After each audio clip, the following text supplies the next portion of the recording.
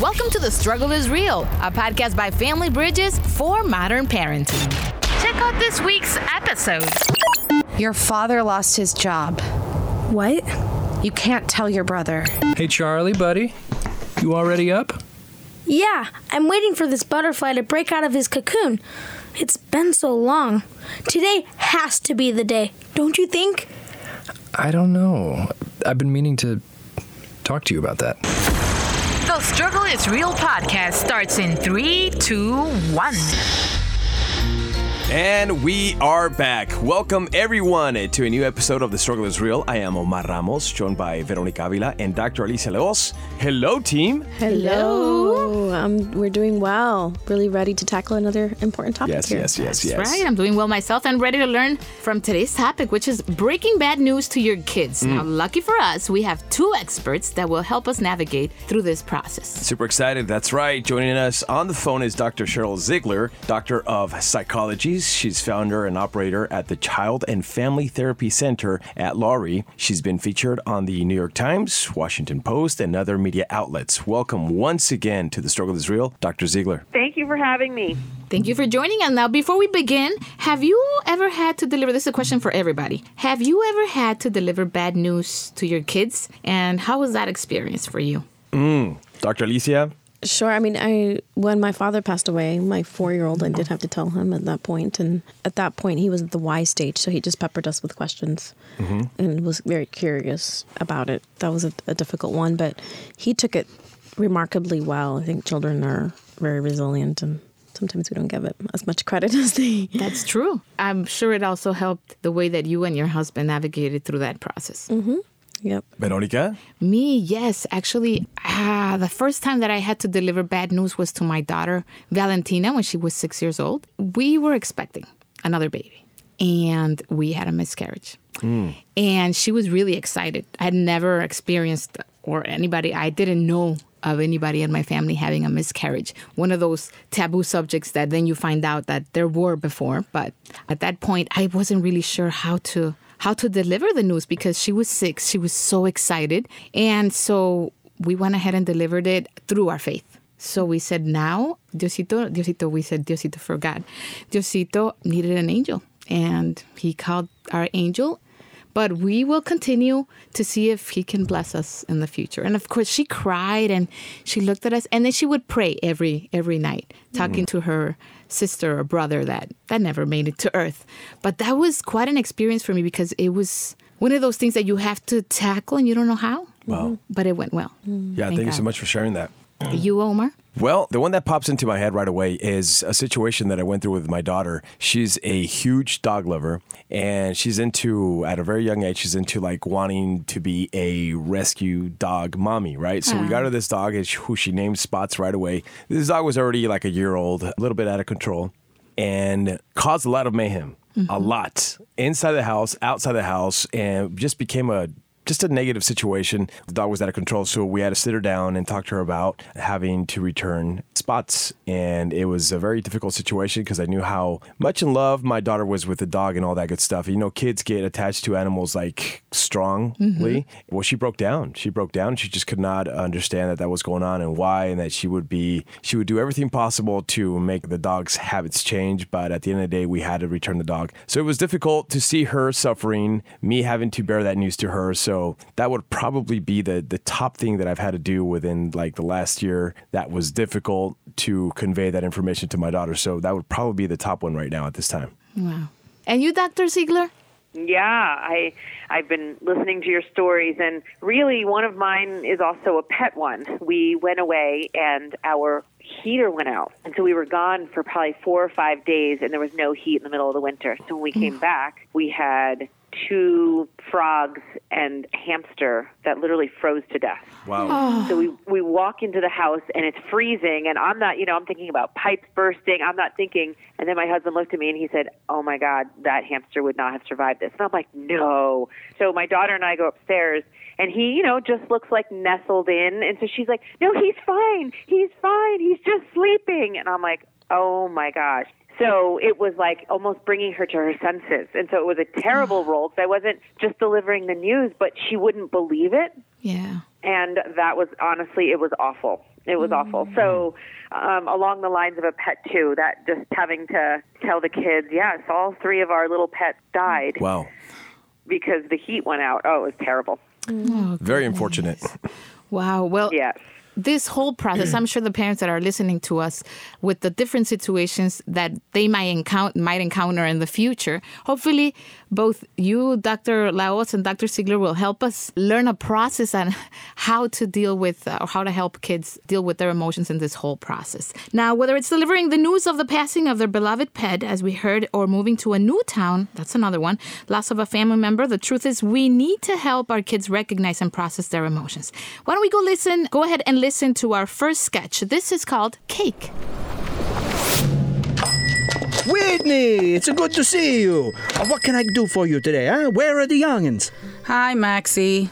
You look blue. I hope we're going to be fix that for you. Maybe. Now, what can I get it for you? I'm here for a cake. Oh, a cake. So there's an occasion. Something like that, yeah. Well, we have a chocolate cake with a hazelnut praline filling, light and decadent, eh? Over here, there's a chocolate cake with a raspberry filling and a chocolate ganache glaze, simply sinful. Then, we have a more simple affair, vanilla and a strawberry, a lemon cake. I'll get the chocolate ganache. Great. And would you like me to personalize it with a note on the top? I was hoping you'd offer. Is it happy birthday, or thank you, or maybe congrats on the anniversary, eh? We're moving to Indiana. Oh, you're moving? We're moving. Me and my kids. Did you get a new job? Quite the opposite. I got laid off today. We can't afford our apartment anymore, so we've got to move. Oh, I'm so sorry. Why Indiana? Because my mom and dad live in Indiana, and they've offered to put us up while we're figuring stuff out. Oh, well, that'll be nice, huh? To share more time with family? Not really. My mom's going through her later years, and not in the best of shape, mentally. Okay. You think I should put that on the cake? I'm not sure about this cake.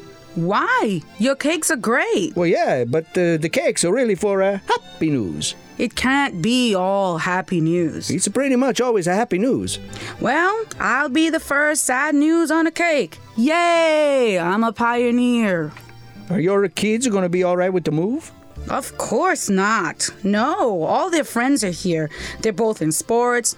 It's not going to go over well. Are you sure the cake is the best way to tell them? Yeah, because they're going to hate it. But at least I'll get cake. Yay! Doesn't that seem a little inapropos? Sometimes you just gotta pull off the Band-Aid, Maxie. You're sure about the chocolate ganache? It might be more of an anniversary cake, eh? I'll take the vanilla strawberry then. But honestly, any cake would do. They're going to be so disappointed. Anything's going to work great. Okay, well, I'll go right to your message. Thanks, Maxie. Hey, I was thinking about the writing. I'm going to do it, Maxie. You can't talk me out of it. No, that's not it. Look, I mean, why not put it on 2 cakes, huh? We're moving to, and Indiana on another cake. I don't know. I don't really have money for... No. The second one is on me, huh? And the first one's half off. I really appreciate that. I go write it now, huh? And I'll use the pink frosting, too. It's the tastiest. Okay, so we're back, and we heard Whitney ordering a cake to deliver the news to her kids that they are moving to her parents in Indiana because, unfortunately, she was laid off. Maxie wasn't sure about making the cakes, but at the end, he gives in, trying to make the delivery of the news smoother by having 2 cakes. Dr. Alicia, what's happening with Whitney here? Well, she's trying to figure out the best way to deliver the sad news and trying to sweeten it. Oh, goodness. Well, yeah, she went for the cake, but you got to give it to her. She's just trying to create a memorable moment, I guess. Make it not so bad. Not so bad. I mean, I think as parents, sometimes we just try to figure out different ways. She knows she's got something that her kids are not going to enjoy, so she's just trying to create some comfort around it, I guess. Now, Dr. Ziegler, how important is it to first process our own emotions before delivering bad news to our kids. Yeah, in an ideal situation, you have the opportunity to process your own emotion. But a lot of times when you're telling kids bad news, that emotion comes back anyway. And one of the things that we often do as parents is we try to mask our own feelings, or we try to act, braver or tougher about it, which actually isn't the best approach. You want to be able to show some emotion. You want to be able to show that you're sad, you're disappointed, or you're crying, because then it gives your kids that permission to express their own feelings. So kind of a balance, as much of a balance in that way, is really usually the best way to deliver tough news. Great. I would also like to ask Dr. Alicia, what specific things should parents take into consideration before spreading the bad news or news about a change or a big change in their lives? I mean, how do you set the base or the scenario? Well, maybe understanding, having as much information as possible so that you're ready to answer some of the questions that may come their way, to the extent that you're able to answer those questions. I know sometimes you don't have all the answers, but being able to do that and not holding back. I know sometimes as parents we want to protect our kids, and we may just hesitate from telling them ABC, but then it just gets very convoluted later on. Go ahead and just let them know and let them in, and go ahead and break the news and do that, within considerable amount of time. Yeah. You don't want to tell them so ahead of the game that then there's so much anxiety that they're just anticipating it for days and days and days, and, it becomes this crazy stress for everybody. So I think timing is also important to kind of think about the timing. And I would think also age appropriateness, maybe. Yeah. You have to, it's different how you would deliver the news to a little kid than how you would deliver it to a teenager or a young adult. Right? Yeah, and again, it depends on whether the news is something that's sudden and a crisis that you just all run into at the moment versus something that you know ahead of the game and you have more time to process it. Like maybe you know that the move is not happening until 3 months. There's just so much variability in terms of circumstances, situations, and they may be. Great. Bottom line is, do tell them the truth, though. Yeah. Why don't we go into our next scenario? That's what's really going on. Okay, here we go. Have a good day. I don't want to go. Come on, Tiff, don't make me late. I have to be at work in 19 minutes and it's 20 minutes away. Well, then you're already late. Can you not talk to me ever? We're talking now. We'll talk at dinner. Your lunch is in your backpack. Don't buy anything with that $5 I gave you. That's for emergencies only. I love you. I feel like an idiot. I don't want to go. What's wrong? Talk to me. Quick. I don't want to start a new school in the middle of November where I don't know anybody. They're going to think I flunked or got kicked out or something. It doesn't matter what other people think. I know, that's not what I mean. I just want to stay with my old friends and my old teachers. You'll make new friends. You always do. Why do I have to do this? Because we moved and now we're in a new school district. I've told you that. But really, the first step is always the hardest. By next month, you'll be comfortable here. January at the latest, right? Unless you pull me out and we move again. Tiffany, I really can't be late for work, all right? Then answer my question. You're the only one making yourself late, deflecting and being all vague. You are starting a new school because we moved and you have to go to school, and this is how public school works. I don't get what you don't get. Why did we have to move? What was wrong with our old house? Don't be sassy. You know why we had to move. Do I? I can infer that it was financial, but beyond that, I have no idea what's going on. What's really going on? Was it too expensive? Did we make bad decisions with money? Do you have a gambling problem? An addiction to fur coats? Just tell me. Your father lost his job. What? You can't tell your brother. Why not? You don't think he deserves to know? He's just as upset as I am. And Dad lost his job? When? He's been going to work. September. Since then, he's been pretending to go to work, but going out to look for jobs instead. It's the end of the year and no one's hiring, so we had to sell our house, and now you see why I really cannot be late to work. You just can't not tell us like that. What if he doesn't get a job? That's a what if. I can't control a what if. I'm concentrating on what we can control so we don't go crazy. Your father can't control whether or not he gets a job, but he can control that he goes out every day until he gets one. I can't control the fact that we could use more money, but I can get you and your brother to school on time, feed you, keep you in a still pretty nice house. I thought I could control what time I get to work today, but obviously... Being you should just stop trying to control so much. I'm coming around to let you out unless you open the door yourself. Fine, but we should talk about this. Tonight, you and Dad should tell Michael. He's really upset. Well, think about it. Have a good day. Either you tell him or I will. Love you. I'll see you here at 2:45. Don't be late. Bye. Hello, my name's Tiff Baker. I know I'm 3 minutes late, but it's my first day of school. Can you just tell me where the 11th grade is? I'm sorry, I don't really know what's going on.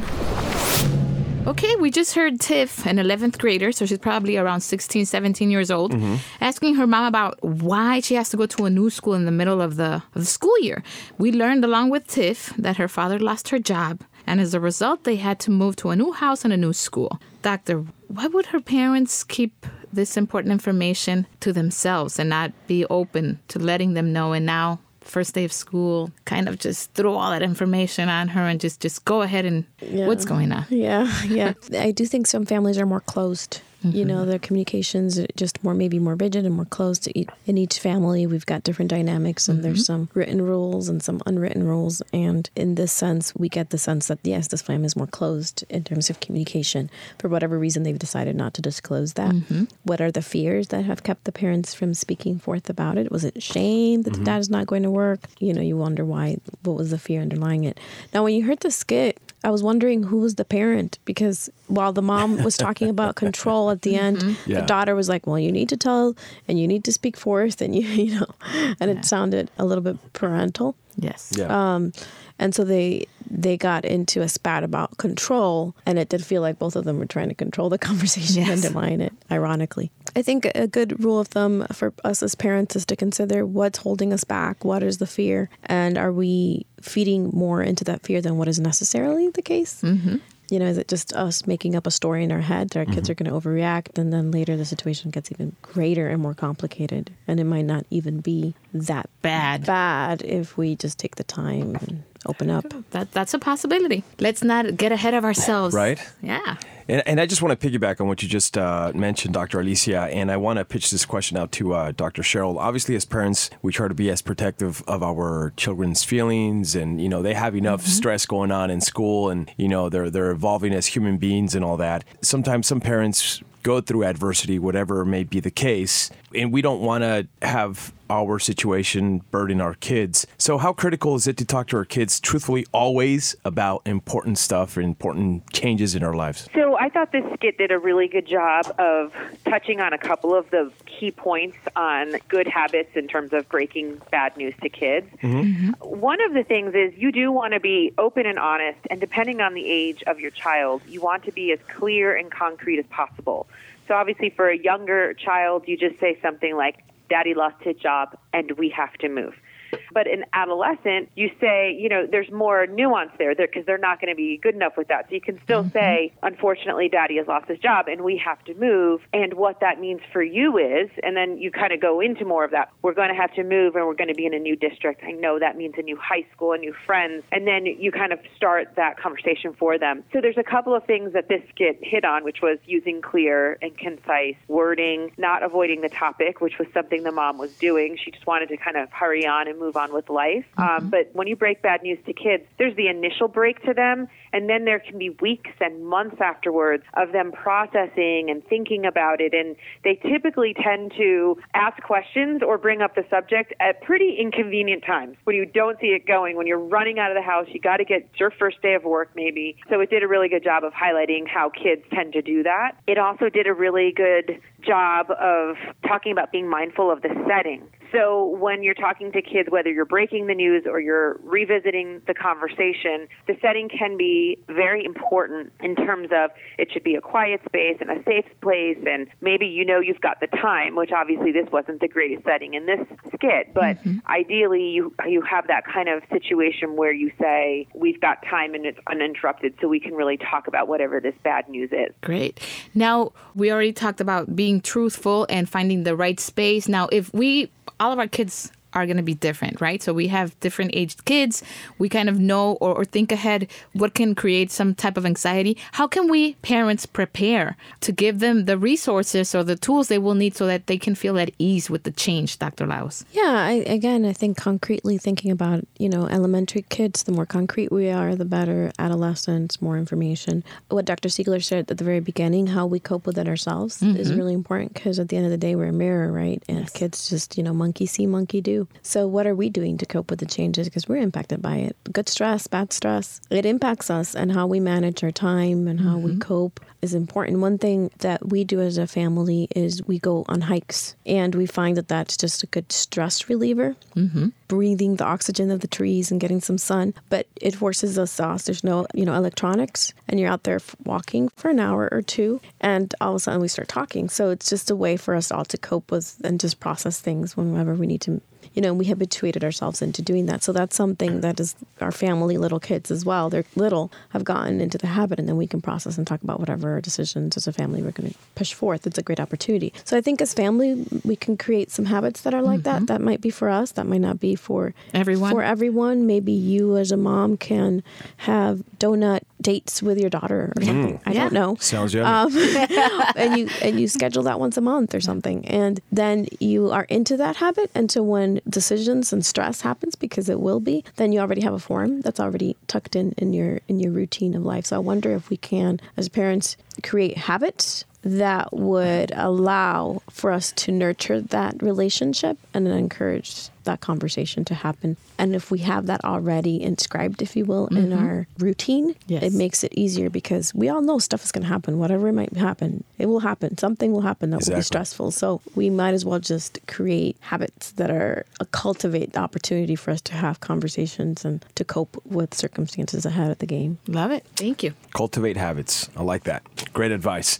So we're going to go ahead and proceed over to our last sketch. This is called Inside the Cocoon. Hey, Charlie, buddy. You already up? Yeah, I'm waiting for this butterfly to break out of his cocoon. It's been so long. Today has to be the day, don't you think? I don't know. I've been meaning to talk to you about that. Google said it would be 2 weeks, but it's been almost 3. So I figure it's any second now.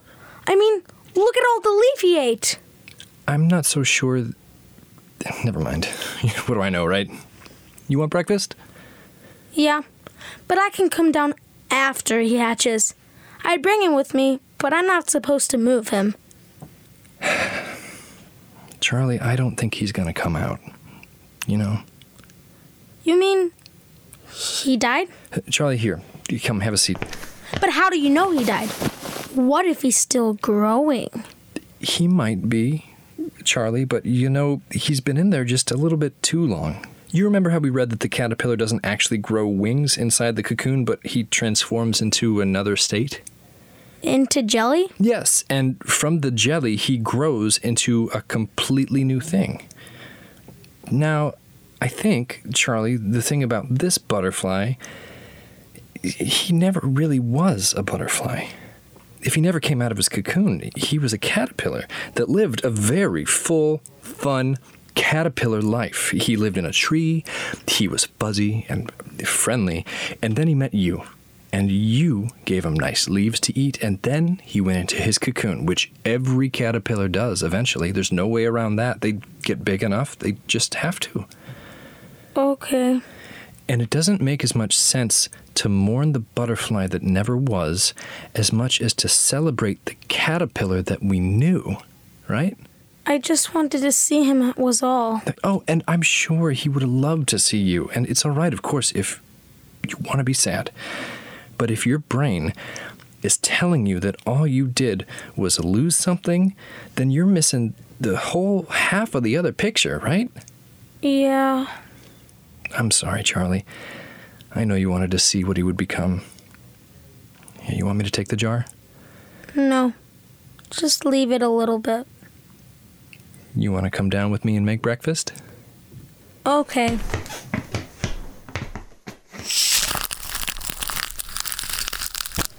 I just need to scrape my shoes if I'm gonna go outside.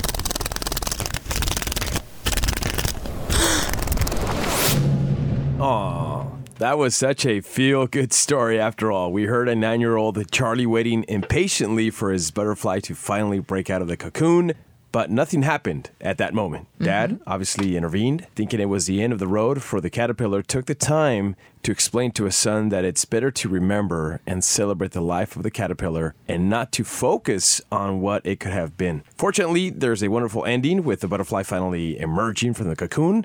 How did Dad manage the situation, Dr. Alicia? How beautiful it is to take the opportunities with butterflies or, the dead bird or what have you to talk about death with our kids and break that to them and have those kinds of conversations. So I think to the extent that, the dead fish, what have you, comes across, it's an opportunity for us to have those conversations. So let's not run away from it, but face it. Of course. Yes, yes. And that was actually going to be part of my next question to Dr. Ziegler.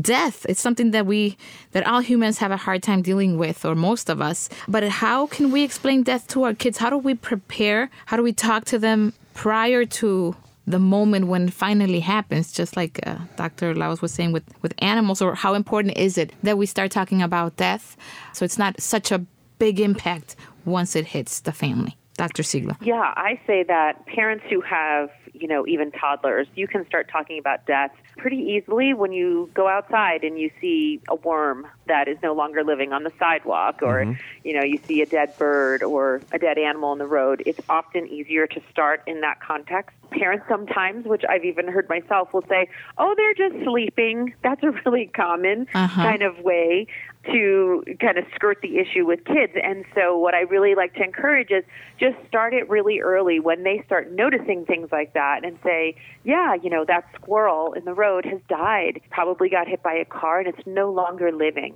And you can say those things, so I'm being really concrete. It died, it's no longer living, versus saying things like it's sleeping. And that way they start understanding the life cycle pretty early. And that's the first step. That's regardless of whatever your religious or spiritual beliefs are. Those are kind of really fact-based, concrete ways to start really early. And then as they get older and parents are more certain about whatever their beliefs are, you want to start instilling that. So it's almost like what you were talking about with your miscarriage. Yes. You relied on your faith to get you through. You had a way that you really believe in, that makes sense to you, that brought you comfort, that you were able to share onto your daughter. And so if people have that, that is a natural time to rely on those kinds of beliefs.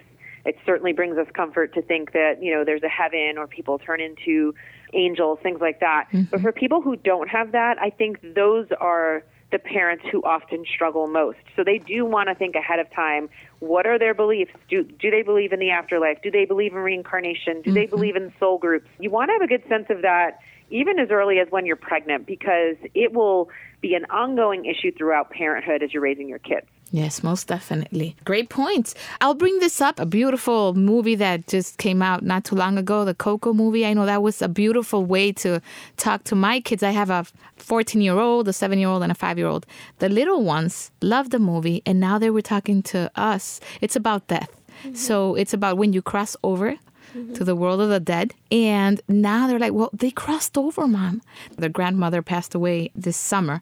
And they're like, well, Grandma, did she go down that path? Is that how we should do an altar as well, So that was an opportunity for us to talk to them about death, about how we celebrate life. Because again, just like you said, Dr. Ziegler, the beliefs that we have, right? How we believe that we will once again meet in the afterlife. So great ways. An Thank example you. in terms of using movies, right? Yes. And stories to be able to, because kids can really relate to stories. That's right. And also has the cultural component as well. Yeah. Right, for sure. I want to ask Dr. Alicia, right before we close up, but what should parents consider when breaking bad news to kids, considering age, emotional states, and, of course, maturity levels? Yeah, I think the first is do a self-check-in, because our own anxiety can sometimes get in the way if we don't recognize it. So just name what you're feeling inside. Take a moment, see it, put it out there, so that you can know that that's part of that, and then being able to utilize that sometimes and being able to say, I'm upset about this as well, and being able to bring that up when you're speaking to your kids. That's very helpful. Certainly the age of the child and the situation, how much time you have. Is it tomorrow? Is it today that the circumstance requires a response? the longer you delay it, then you are putting yourself in a circumstance of being rushed and like the skit that we saw where you're in the car and it might not be the optimal circumstance. So Unprepared. if you do have time, if you've got that luxury of time, then go ahead and utilize it, right? But with due measure. You don't want to do that with months and months ahead and then create more and more anxiety for everybody involved. Because the kids, depending on their age, their sense of time, it's like, I don't know if it's ever happened to you where you're like, you have a vacation and you tell your kids way too early. And they want to go tomorrow. They think it's just tomorrow, so they're packing bags. So depending on the kid's age, you want to think about that as well. Sounds good. Thank you. Well, thank you both for sharing your expertise with us today. Dr. Sheryl, I know you just wrote a blog. You have a series of blogs, and you had change as one of your subjects. Tell us where we can read it and where we can learn more about you and your services. Absolutely. You can read my newsletters at DrSherylZiegler.com.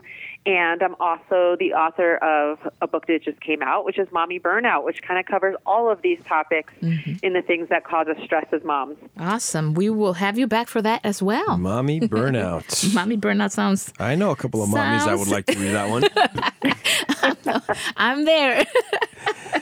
For sure. Now, Dr. Alicia, what tips do you have for today's Keeping It Real parents and, of course, a segment on breaking bad news? Well, we have to break it. We can't avoid it. Break it down. You might want to put some cake to sugar it, but at the end of the day, you still have to break it. Recognize your emotions, recognize the developmental age of your children, and speak to them where they're at. Thank you so much for that. Well, that's it for today's episode of The Struggle is Real. More resources, as always, are available at FamilyBridgesUSA.org. Follow us on social media for the latest on The Struggle is Real with the hashtag The Struggle is Real or hashtag TSIR. Thank you so much for listening. I am Omar Ramos. Dr. Alicia La Hoz. And I'm Veronica Avila. Till next time. This was The Struggle is Real by Family Bridges. For more ideas on parenting, get your copy of The Struggle is Real by Drs. Paul Meyer and Alicia La Hoz on FamilyBridgesUSA.com.